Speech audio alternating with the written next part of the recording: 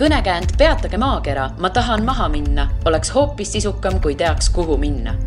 Meie ütlemegi sulle, mis võiks olla sinu järgmine peatus. Tere, head kolmapäeva. Minu nimi on Liina Metsküla ja te kuulete Õhtulehe reisisaadet Järgmine peatus. Täna räägime Portugalist ning minuga on siin Kristin Hansen, kes veedab Suurama ajast Portugalis. Tere tulemast! Tere! Mis sind sinna Portugali siis õigupoolest on viinud? Põhimõtteliselt Erasmus ehk siis vahetusõpilaseks läksin sinna, kuigi ma olin seal varasemalt juba käinud ühe korra. No tol hetkel ma tegelikult juba teadsin, et ma tahan sinna kandideerida. Nagu mõte oligi selles, et ma tegelikult ei teadnud nagu mitte midagi sellest kultuurist ega inimestest ega põhimõtteliselt mitte millestki ja siis ma tahtsingi nagu minna vahetusõpilaseks kuhugile sellisesse kohta, mis on nagu täiesti erinev meie kultuurist ja riigist ja ma ei tea, inimestest ja kõik nagu täiesti teistmoodi. Aga see Erasmus oli juba nüüd mitu aastat tagasi, eks ole? Ja sa oled seal ju edasi olnud ka Portugalis.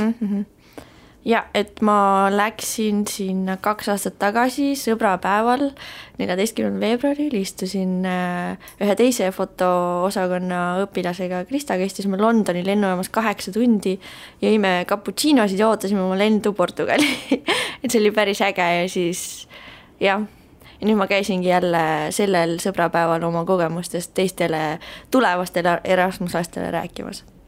Aga sa oled sinna nüüd natukene sellise oma elu ja tegemised loonud, et see üliõpilase aeg on läbi või selles mõttes vähemalt Erasmuse aeg on läbi, aga sa käid ikkagi seal. Mida sa teed seal? Põhimõtteliselt oli niimoodi, ma tegelikult kandideerisin alguses 5 aastaks sinna.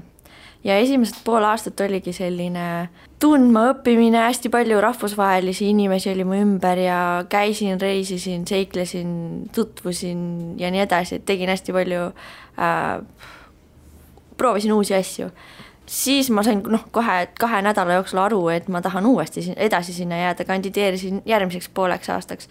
Siis ma juba, kuna ma olen akrajoga treener, siis leidsin mingid kohad, kus ma hakkasin juba Portugalis akrajogat õpetama.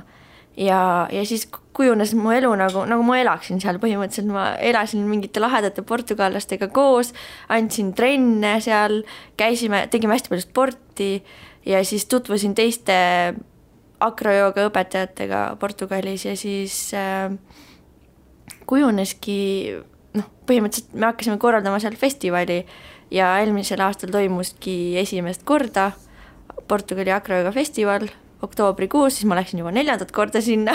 No käisin vahepeal praktikal ka, aga jah, et me korraldasime siukse suure festivali, 60 inimest oli ja nüüd hakkab iga aasta see toimuma. Ma veel küsin hiljem selle kohta põhjalikumalt, sellepärast, et päris äge on mingit suurt festivali Portugalis korraldada. Aga enne, sa ütlesid, et 2 nädalat olid sa seal Portugalis olnud ja sa said aru, et sa tahad siia pikemaks jääda. Mis hetk see oli, kui sa said sellest aru? Päris hea küsimus. Ma arvan, et see oligi see, et ma elasin oma sõbrannaga 2 koos, et ma ei olnud mul sellist kogemust otseselt olnud, et ma elan üksinda. Ja oli selline hästi suur vabadus, mitte et mul kodus ei oleks olnud, aga kõik see kliima ja inimesed ja kultuur ja see tõmbas hästi hullult, et tundus nagu, et okei, et ma pean siia lihtsalt veel jääma. Ja kuigi mu sõbranna ütles, et tema ei jää, siis ma otsustasin ära, et ma jään kas või üksinda siia. Ehk siis Portugalis on eriline, mis sa ütlesid, kultuur, inimesed. Mis asi siis on Portugalis eriline? Räägi sellest Portugali erilisusest. No minu jaoks kohe esimene asi, miks inimesed võib-olla siin lähevad, ongi kliima. Suvel ja üldse aastaringselt on seal ikka päris soe, kui talvel on majades on külm, aga kannatab ära. Miks majades külm on siis? Neil ei ole seinades soojustust ja see on ikka palju karmim kui Eestis elada, et seal on ikka, ma istusin niimoodi, magasin 5 teki ja mingi 4 kampsuni ja pükstega mingi umbes niimoodi, et lihtsalt lasevad hullult külma läbi. Ja öösel läheb külmaks, päeval on küll soe, saab mõnikord isegi lühikest riietega nagu aastaringselt käia, aga jah, detsember, jaanuar, veebruar on nagu. Aga miks teil siis seda majast soojustust ei ole? Sellepärast, see on ju igal aastal kordub, et mingi hetk läheb külmaks. Jah, aga see ongi nii lühikest aega ja nad vist ei näe mõtet sellel ja nad on nagu harjunud, et ongi enamus ajast on kuum ja soe ja et ei ole mõtet, vist nad ei olegi kunagi. Nüüd uuemates majades on soojustus, aga kõikides vanemates ei ole. nii, igatahes ma küsisin, et siis enne seda, et mis siis Portugalis eriline on, sa ütlesid, soojus on. Nii, ja siis ma küsisin kohe sult majade kohta, segasin su jutu ära.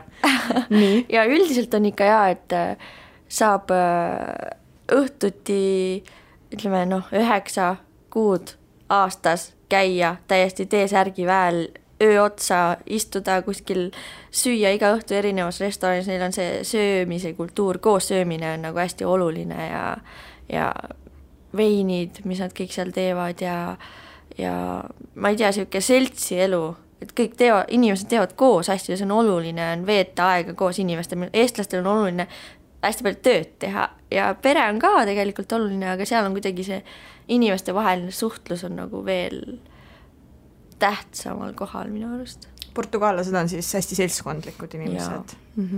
Nagu hispaanlasi me kõik teame, hispaanlasi, itaallasi, võib võrrelda. Jaa.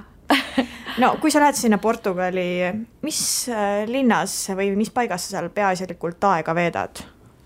Mida sa pead oma justkui oma teiseks koduks? Kindlasti Porto, et ma olen selle 1,5 aasta jooksul, mis ma seal nagu elasin, käinud läbi peaaegu kõik kohad, niimoodi piirkonniti. Aga Portos ma siis elasin ja see on minu jaoks, ja ma arvan, et päris paljud tartlased võivad ka seda öelda, kuna ma olen Tartust pärit, võivad öelda, et see on täpselt nagu Tartu, ainult et suurem ja rohkemate inimestega. Et see Porto energia on nagu hästi, seal on hästi palju kunstnikke, kultuuriinimesi, tudengeid, see on ka põhimõtteliselt tudengilinn nagu Tartu ja et selles on midagi erilist. Ma täitsa nõustun selles, et minu arvates on ka Porto kõige ägedam linn Portugalis. Okei, ma ei saa öelda nagu sina, et ma olen igas piirkonnas käinud, aga mulle meeldis ka väga Porto. Aga see on seal põhja pool, et kuidas seal aastaringselt ilmaga on, sest mina mäletan, kui mina käisin detsembris kunagi kusjuures Portugalis ja seal ikkagi oli mantel seljas detsembrikuus, et ei olnud üldse nii soe. No detsember minu arust oli täiesti okei, aga väga suur äkki mul oli vale aasta lihtsalt. Ja selles suhtes mantliga võib ka alati ka, sest seal sajab vihma, see on ka üks asi, mis nagu, et varbad on kogu aeg märjad, kui on sügis või talv, et see on nagu põhiline. Aga kuna Portugal on pikkupidi hästi suur, siis Porto ja Lõuna-Portugali ilm on nagu täiesti erinev, et Portos üleval põhja pool ongi nagu sellised metsad ja rahvuspark ja lõunas on siis põhimõtteliselt kõrb, et seal juba hakkaks nagu Aafrika, et hästi erinev. Kas sul on seal mingi oma kodu või kus sa seal ööbid, kui sa sinna lähed, sest ma saan aru, et sa ei ole seal pidevalt, aga sa käid seal aeg-ajalt. Jaa, sellega on hästi huvitav teema, et esimesed 5 aastat, kui ma seal elasin, siis sõbranna koos ürisime korterit. Ja siis ma sain tuttavaks ühe sõbraga, kel meil oli sarnased huvid ja me hakkasime koos akrajoogat õpetama ja siis kuidagi me vahetasime teadmisi, nii et mina õpetasin talle akrajoogat, tema õpetas mulle, ma ei tea, tantsimist ja võrkpalli ja lasi mulle enda juures elada. Ja me oleme siiamaani nagu väga-väga head sõbrad ja ma saan alati sinna minna, mul tegelikult mu pool kappi on ikka veel seal, et tema üks tuba on põhimõtteliselt minu asju täis, garaažis on mu surfilaud ja igast siuksed asjad ja niimoodi hea südamlikult laseb enda juures elada pidevalt. Ta laseb kõigil, ta ongi selline. Mis sa ütlesid, kas ta oli portugallane või? Jah. Kas portugaallased ongi sellised hästi külalist-lahked ja tõesti, et tulge, kes te tahate ja minu uksed on valla? Pigem jaa, aga ja ma arvan, et nad isegi võtaksid niimoodi ilusti su oma peresse ja nii edasi. Ma ei tea, kas nüüd kõik niimoodi ilma rahata sind majutavad ja isegi toidavad, seda ma päris ei usu, aga Kui suur selle sõbranna kodu on? Mitmetoaline tal on? Tema ei ole sõbranna, ta on meesterahvas. Okei. Kui suur on sinu sõbra kodu? Tal on 3-toaline korter, ehk siis oligi 2 magamistuba, 1 suur tuba ja see on hästi suur rõdu, kus oli veel siuke täislastav bassein ja 2 koera elasid seal. Ja siis me seal rõdu peal nagu tegime akrojoogat ja kutsusime inimesi kogu aeg ja tantsisime ja kõik siuksed ägedad asjad. Kui palju sellise korteri eest tuleb maksta, kui me räägime hindadest natukene? Nagu kui ma rendin või? No selles mõttes, et sina ei pea ju maksma, aga üleüldiselt, kui selline kõnealune korter, kui palju näiteks tema sellest maksab? Seda ma ei tea, see oli, kuna ta töötab pangas, siis ta sai nagu, see on tema korter ja ta maksab, kui sa Portugalis töötad pangas, siis sa ei pea mingeid makse maksma, ehk siis sa saad võtta endale ma ei tea, korteri või maja niimoodi laenuga ja sa ei pea vist intressi maksma, ehk siis sa maksadki kogu aeg ainult seda laenu tagasi. Ja siis, tal on kuidagi lihtne, ma täpselt ei tea, kui palju see maksis, aga ja päris tavalises korteris, ma tean, tudengid ei ela kindlasti, et see on natukene võib-olla liiga kallis, aga tavaliselt on nii umbes 200 euroga saab nagu väga okeis kohas elada kuu aega, nagu rentida ise. 200 eurot toa eest või mille eest? Tuba, mõnikord isegi suur, mitte suur, aga ühetoaline korter äkki kuskil suhteliselt kesklinnas. Kuule, see on ju super hea hind, sellepärast, et Tallinnas 200 euroga saad ikka mitte just kõige parema asja, kui just ei ole mingit tutvust, et ikkagi Tallinnas juba peaks vähemalt 250 maksma ja Portugalis on siis odavam see asi. Ma kuskil nägin mingit artiklit, et Euroopa kõige odavamad, kinnisvara mõttes kõige odavamad linnad olidki Porto ja Tartu. Päriselt, no võt. Esimesed 2 kohta. Kas tasub Portosse minna? Porto on ju ka ülikooli linn, et ülikooli linnades ju on tihtipeale need hinnad just liiga kalliks tehtud. Et see on natuke üllatav isegi mulle. Aga võib ka saada Portos petta. Mul just üks teine tüdruk koolist läks ka sinna ja maksis ette ära nagu üüri eest ja siis tal tuli välja, et see oli mingi Aafrika mingi riigi prints, kes oli põhimõtteliselt raha ära võtnud ja mingi korterit ei olnud. Aafrika riigi prints? Mingi, ma ei mäleta, ta ise ütles niimoodi, et oli mingi see piirkonna kuskil prints Aafrikast, kes siis Portos välistudengidelt raha röövis.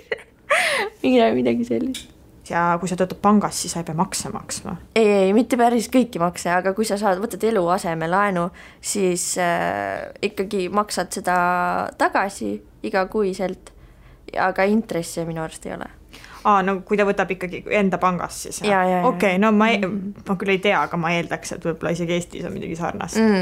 Aga kuidas muidu hinnad Portugalis on, et kui sa näiteks võrdled Eestiga? Suhteliselt sarnane minu arust. Ma ei tea, alkohol on kindlasti odavam, mingi veinid ja vein põhiliselt on odavam. Toit on vähem sama, mis mind üllatus, kuna mul meeldib hästi tervislik toit ja värsked asjad, siis ja öko, näiteks Portugalis oli palju rohkem võimalusi saada niisugust puhast rikkumata toitu nagu täiesti ökokraami. Et palju erinevaid võimalusi oli erinevates poodides, nagu Eestis mulle tundub, et on vähem, aga hakkab järjest tulema juurde. Kas Eesti sellise keskmise palgarahaga, kui minna Portugali niimoodi elama, kas selleks saab hakkama? Ma arvan, et saaks küll, kui sa ei ole väga nõudlik. Mida see tähendab? Näiteks sul ei ole vaja väga kallist korterit, sa saad hakkama mingis ühetoalises, kahetoalises või jagad kellegiga tuba on ju täiesti okei, näiteks 200 euroga pluss siis toit ja ma ei usu, et see väga kulukaks läheb kokku, et ma arvan, et saaks ikka hakkama. Pluss väga paljud inimesed ja eestlased, isegi mu tuttavad, kolivad Portugali, sest et seal on hästi palju kogukondasid ja siukseid ökokogukonnad, ehk siis keegi teebki kuskile mingi oma talu, kus nad siis kutsuvad peavad siukseid talkusid, et annavad tasuta süüa ja siis inimesed lihtsalt saavad seal elada, aitavad natukene, teevad tööd ja siis saavad süüa, juua, ma ei tea, hullult ilusas kohas lihtsalt elada rahulikult ja midagi eriti ei pea tegema, et siukseid kogukondasid on Portugalis hästi palju ja ma arvan, et vabalt tuleks välja selle rahaga. Aga kas kogukonda minek on siis ajutine või ma võtangi kõik oma asjad Eestis, müün siin maha ja lähengi sinna kogukonda elama teiste inimestega, et mis see tähendab, ma ei saa täpselt aru, mis kogukonnad nad sellised on? Jah, niimoodi minnakse tihti Portugali, et näiteks Eestist, ma ei tea, mul on paar tuttavat kuskilt Londonist, mingi Ameerikast, võtadki oma, ma ei tea, naise, lapse, lähed Portugali, ostad endale maatüki, tihtipeale on seal talu ka sees ja siis hakkadki viinamarju kasvatama, põldu harima, mingi köögivilju, sest et aastaringselt põhimõtteliselt sa saad ise toitu kasvatada, et sa ei pea nagu kuskile minema ja siis ja niimoodi ongi ja siis need ülejäänud inimesed, kes siis tulevad neile nii-öelda külla või nagu mõneks ajaks tööle elama, need saavad nagu hullult ägeda kogemuse, samas nad toetavad seda väikest taluperet mingi oma ajaga, ehk siis aitavad tööd teha ja panustavad nende arengusse. Ehk siis keegi läheb sinna Portugali, teeb oma talu ja siis nii-öelda võtab nagu ajutisi sulaseid, midagi sellist.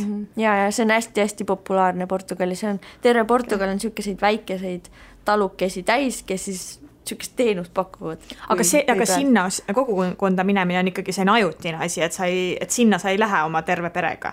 Pigem mitte. Ja seda ma püüdsingi aru saada, et kas tõesti siis, et mis hipi elu see selline on? Kusjuures hipi elu on päris hea märksõna Portugali elu kohta. Miks nii? Mida hipilikku seal siis on? Ma kohtusin seal hästi paljude erineva stiilis seltskondadega, ehk siis ma veetsin aega Erasmus lastega, kes on nagu mõnes mõttes omamoodi pidutsevad palju ja nii edasi. Siis ma veetsin palju aega sportlastega ja siis ma veetsin aega palju sükestes hipikogukondades, kus oligi hästi vabad inimesed, jooksevad paljalt ringi ja süke huvitav. Et see oli nagu hullult äge kogemus minu arust. Ja seal on selliseid paljusid, kes lihtsalt saavadki kokku, kuulavad muusikat, suitsetavad kanepit ja seal on see täiesti nagu okei ja kallistavad palju. Kuule, aga kuidas sa selle agrojooga festivalini jõudsid? Räägime siis sellest, sa enne juba mainisid seda. No ma olen hästi aktiivne, nii et põhimõtteliselt kohe, kui ma Portugali jõudsin, siis ma hakkasin otsima mingit kohta, kus ma saaksin seal ka agrojoogat õpetada. Ja ma leidsin ühe stuudio ja alustasingi seal tundide andmist niimoodi iga nädal üks kord. Muidugi seal toimusid juba mingid joogafestivalid, üleriigilised erinevates linnades ja siis ma käisin nendel ka ja tutvusin rohkem teiste agrojooga õpetajatega, sest ma tundus, et kui mina sinna läksin, ma arvan, et tegelikult siiamaani olin ma nagu kõige kõrgemal tasemel, et teised tegid natukene lihtsamaid asju ja ei olnud veel nii kaugele jõudnud. Ja siis eks me ikka vahetame teadmisi, oskuseid, teeme asju koos ja siis tuligi siuke mõte teha see festival ja meil oligi 5-liikmeline punt, ma olin vist ainus välismaalane, kelle nad sinna võtsid ja siis hakkasimegi planeerima ja ma tegin seal mingi disaini poole ja andsin töötubasid ka ja siis kõigil oligi põhimõtteliselt oma mingi ülesanne, et see toimiks. Ja üli hästi toimis ära, hullult lahe. No Eestis sa ei ole teinud agrojooga festivali või oled? Ma olen korraldanud igast väiksemaid asju, ma ei ole päris, meil on Eestis ka agrojooga festival, seda ma olen aidanud korraldada, aga ma ei ole nagu see põhikorraldaja. Aga sa mõtlesid, et mis ma selle Eestiga jaman, et ma ikka võtan kohe Portugali ette? Nojah, nii juhtus. Ma ütlen kõigele jah. Aga kui raske või lihtne on Portugalis sellist suurt üritust korraldada? No ta on ikkagi ju lõunamaa, kus Hispaania sealsamas, seal öeldakse mañana suhtumine, et kuidas Portugalis asjad toimivad? No suhteliselt sarnaselt, kui mina olen harjunud, et okei, nüüd meil on 2 tundi, selle aja jooksul teeme selle ära, ma arvan, et kõik eestlased, see tundub normaalne, siis kui me kokku saime seal põhikorraldajatega, meid oli 5 tükki, istusime maha, me istusime vist 6 tundi, niimoodi, et iga me põhimõtteliselt me ei jõudnud mitte midagi ära otsustada. Mingi vahepeal rääkisime midagi, siis keegi läks ära kuskile, siis keegi näitab Facebookis midagi nagu... Siis te raudselt jõite veini vahepeal. Põhimõtteliselt mingi siuke asjad lihtsalt ei liigu ja lihtsalt väsitab. Et oleks kindel, okei, nüüd peab selle ära tegema, aga neil on hea see, et lähme kohvipaus, tavai. Kogu aeg siuke. Aga siis on portugaallastega pigem raske koostööd teha, ma sain aru. Sellepärast ma otseselt, mulle meeldivad need, kui inimeste, nad on hästi soojad ja avatud ja vastuvõtlikud ja aitavad igas olukorras, aga ma olen esimest hetkest peale, ma korraldasin seal alguses juba rahvusvahelist tsirkusepäeva ja see oli ka päris keeruline. Aga sellel hetkel ma saingi aru, kui ma hakkasin rohkem nendega koos töötama, et ongi raske, et mina olen harjunud teistmoodi tegema ja läheb aega, nad ei tule mu tundidesse, tulevad tund aega hiljem, ükskord juhtus niimoodi, mu tund kestab 2 tundi ja tulevad tund aega hiljem, mida värki. Ja et ongi sellised, ma pigem elada mulle meeldib väga seal, aga koos töötamine et peab väga valima, millise portugallasega sa koos tööd teed. Kuidas sina siis eestlaslikult asjad toimima seal panid või paned? ütleme nii, et see esimene festival, ta kuidagi lihtsalt, meil kuidagi hullult vedas mingite asjadega, et tegelikult oli päris palju sükest mitte organiseeritust, aga kuidagi nagu keegi oleks ise kuskil loksutanud kõik asjad paika, et me pärast muidugi saime kokku ja rääkisime kõik läbi, et mis oleks võinud minna valesti, mis tuleks järgmisel aastal paremini teha ja ma loodan, et me nüüd järgime neid asju, mida me kokku leppisime nüüd see aasta.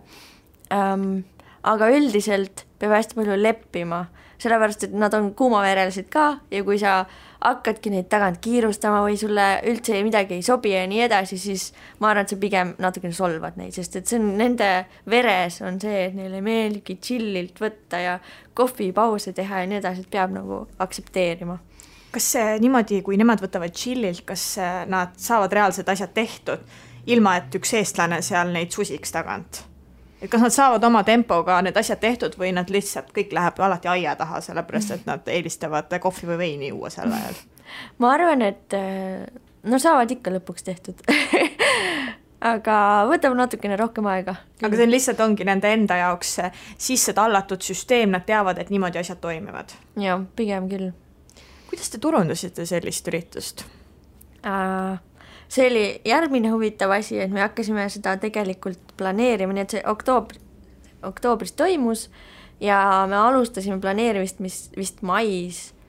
Tegime kõik need kujundused, asjad ja algselt oli planeeritud, et info läheb välja juuni alguses või juunis, aga me jõudsime seda teha vist äkki augusti keskel või midagi sellist nagu hullult viimasel hetkel. Nii et hästi vähe registreerijaid oli alguses ja veel 2 nädalat enne festivali algust oli meil ka vist, ma arvan, et 3 inimest registreerinud. Ja siis me pikendasime seda early bird piletit ja selle järgmise 2 nädala jooksul tuli meil nagu, ma arvan, et 40-50 inimest kirjutas, nii et me saime nagu kokku 60, nagu kõik kokku 60 koos õpetajate ja kõikidega. Sa portugali keelt oskad või?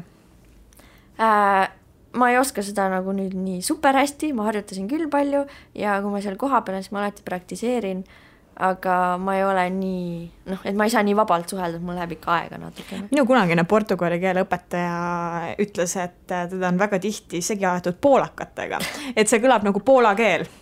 No on ju hästi susisev. On nii? Alguses mulle tundus, kui ma esimest korda kuulsin, siis minu jaoks oli see hispaania ja vene keele segu. No aga ongi, näeb poola keel, lähebki sinna suunda, eks ju. Et ta on ju nagu, kui kirjapilti vaadata, ta on väga-väga sarnane hispaania keelele, aga hääldus on ikkagi midagi täiesti teissugust. Ja.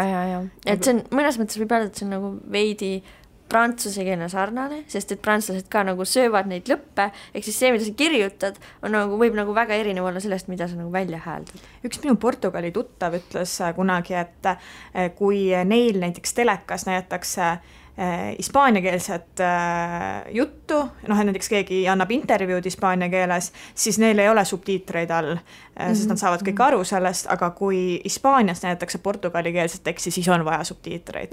Et ühtepidi on lihtsam aru saada kui teistpidi, et see on see häälduse erinevus. Ma just mõtlengi seda, et kui sa näiteks ei oska portugali keelt, et saad sa seal hakkama, saad sa oma asjad aetud? Jaa, ei, sellest suhtes mul oligi alguses päris palju probleeme, sest et pangaautomaat sõi ära mu pangakaardi ja siis mul ei olnud raha, siis ma tahtsin uut pangakaarti, Portugali pangakaarti teha ja no ei saa, sest et neil on seal, meil on mingi, ütleme, näiteks isikukood, neil on seal mingi fiscal number, mis on igal inimesel on oma number ja ilma selleta põhimõtteliselt ei saanud pangakaarti teha. Ja ma olin nagu 2 nädalat käisin mööda pankasid ringi, midagi aru ei saanud, keegi minust midagi aru ei saanud, ma hakkasin peaaegu nutma ja siis ma saingi tuttavaks läbi mingi panga tolle inimesega, kelle juures ma lõpuks siis elama hakkasin ja kes mind aitas hästi palju. Et ta aitas mul siis pangakaardi teha ilma selle fiscal number'ita ja siis pärast aitas mind veel hästi paljudes muudes asjades, et nagu, ma ei tea, mingi asi... Üks asi vist teise. Jah, ja asjad juhtuvad põhjusega. Sa mainisid enne, et sa oled käinud peaaegu kõikides Portugali piirkondades. Milliseid kohti sa soovitaksid külastada? Et okei, me teame Lissabon pealinn, et ilmselt on ilus ja Porto on ka suurlinn, aga seal on kindlasti ju palju ilusaid kohti veel. No näiteks, kes on käinud Veneetsias, siis minu oma arvamused, ma olen ka käinud seal ja minu arust Veneetsia oli hästi, no ta on mingis mõttes ülehinnatud, et sest et ta on nii, paljud turistid käivad seal, ta on siuke natukene haiseb ja üle räpane, aga Portugal on selline koht nagu Aveiro, mis on nagu hullult sarnane ja mulle meeldib palju rohkem kui Veneetsia, et ta ongi siuke puhas, ilus, mõnus, sinna ma kindlasti soovitaks minna, ta on hästi väike koht, aga siuke mõnus. Ja teiseks kindlasti Xeres rahvuspark, mis ongi seal Portost veel rohkem põhja poole, et me käisime seal päris palju, telkisime, kuigi see on keelatud seal ööbida telkides ja üks hommik märkasin üles ja nägin neid metsikuid hobuseid, kui ma seal olin ja see on lihtsalt hullult maagiline, nii ilus ja nii igast kosed, mis seal kõik on ja et see on nagu lõputult igast võimalusi. Saab hobustega ratsutada seal. Kuidas mägedega on Portugalis? Jaa, see on üks koht seal on, Estrella. Estrella mägi on kõige kõrgem tipp, see oli vist 2000 meetrit ja see on üks vist 2 kohast, kus ma ei ole jõudnud veel, aga kus ma nüüd kindlasti see aasta lähen, et sinna ma soovitaks ka kindlasti minna, et seal saab isegi talvel vist lumelauaga sõita, suusatada. Kus rannapuhkust veeta Portugalis? No üks asi ongi veel, mis Portugalis on võib-olla Euroopa tasemel kõige parem on, et saab surfata. Terve, põhimõtteliselt see ookeani äär, mis siis läänes on, et seal igal pool saab surfata ja terve see rand, ma arvan, kõik rannad on nagu super ilusad. Mida rohkem lõuna poole minna, seda rohkem turiste seal on, seda, ma ei tea, rohkem randasid ja nii edasi, aga ma pigem ei soovitaks minna sinna, kus kõik inimesed käivad. No ma olen vaadanud näiteks lennupileteid Portugali ja minu mõist on pidevalt 250-300 eurot, et mitte, see ei ole ka maailma kõige suurem summa, aga pigem näiteks heal ajal võib Itaalias edasi-tagasi käia 100 euroga, eks ju. Et kuidas saada Portugali odavaid pileteid või see ongi see reaalselt kõige odavam variant? Mina olen Ryanairi kaudu käinud kogu aeg. Aga mis kaudu? Kõige odavamad ongi olnud läbi Milano, aga niimoodi väikese mingi, ütleme, ongi 5-6 tundi pead istuma seal. Ja London ja vist, ma mõtlen, Frankfurt oli ka võib-olla, kui ma ei eksida, aga Milano ja London on kindlasti need 2, mida ma olen kõige rohkem kasutanud. Ja siis otse Portosse olen läinud, nii et see on täiesti okei. Mis see hind siis sel puhul jääb? Ma arvan, et enamasti ma olen ostnud ühe otsa pileti, mis on siis tulnud alla 100 euro iga kord. Plus nüüd, kui ma ostsin edasi-tagasi, minu arust oli mingi 150 niimoodi.